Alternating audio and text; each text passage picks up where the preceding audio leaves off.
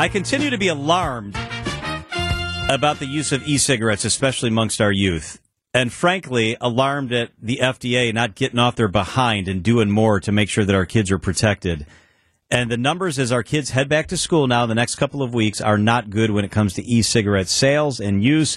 Molly Collins is the advocacy director for Wisconsin and South Dakota for the American Lung Association. Molly, good afternoon. Thanks for being with us. Yeah, thank you for having me. Is it too much to describe this as a crisis? Is that overstating it, or is that accurate? No, the American Lung Association and other groups have been ringing the alarm bell on this for a long time. We think it's been an epidemic among our young people.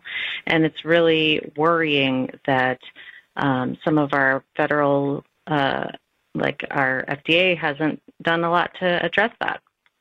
Are you surprised at all that given some of the newsy items, I guess, over the past several years, I just feel like I remember a few years ago, news stations across the country were doing features and profiles on some of these companies that offer e-cigarettes, and it felt at least like things were going in the right direction, but evidently not. Is there a reason you think that the messaging just isn't landing right now?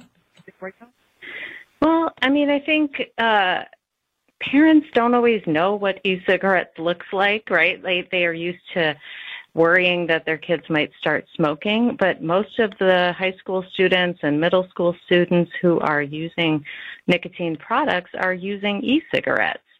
And that's still a huge number of young people, but it's just harder to identify because it may not, smell on their clothes the same way, or it might look like a flash drive instead of a pack of cigarettes. Molly, it feels like we're reliving what happened in the 50s. So the FDA was late to the game when it came to cigarettes. They said, well, we need to do more studies, and, well, we need to research it, and nobody knows for sure what's going on. And now fast forward to e-cigarettes, and the major tobacco companies now are making all their money on e-cigarettes, a lot of it directed towards our kids, regardless of what they say. And the FDA is on the sidelines, not doing enough. I mean, when you have flavors like kids' cereal and ice cream and stuff like that, and then you read that 85% of kids who use e-cigarettes start with flavored products, why aren't we getting rid of flavored e-cigarettes altogether? Yeah, we really should be, because, I mean, the kids show me some of the things that are targeting them, and they know that if it's like a pink thing that's called Razzleberry, that's not targeted towards adults, right? Like, it's clearly a product that is meant to entrance kids into these candy-flavored products. And so we think that the FDA should, remove those products from the market. They have the ability to do that. We know that it's targeting kids, and we know that those manufacturers that you talked about are continuing to increase the amount of nicotine in those products.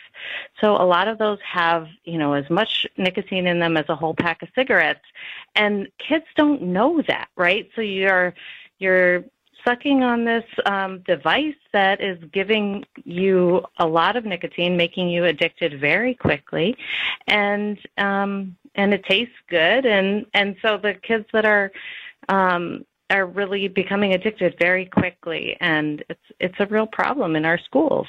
No, Molly, so going down those lines you're talking about the nicotine addiction, it's not a one-to-one issue, I don't think, along the lines of the opioid crisis, but it kind of seems like that same playbook, essentially, where you get people hooked without, because your message is that they're not as addictive, but it turns out that they maybe are just as addictive. And do you think we're going to start seeing more kids smoke actual cigarettes once you've kind of moved on a little bit from the e-cigarette thing? You don't necessarily need the flavors. You're just looking more for the nicotine. Yeah, I mean, we think that that's a real risk.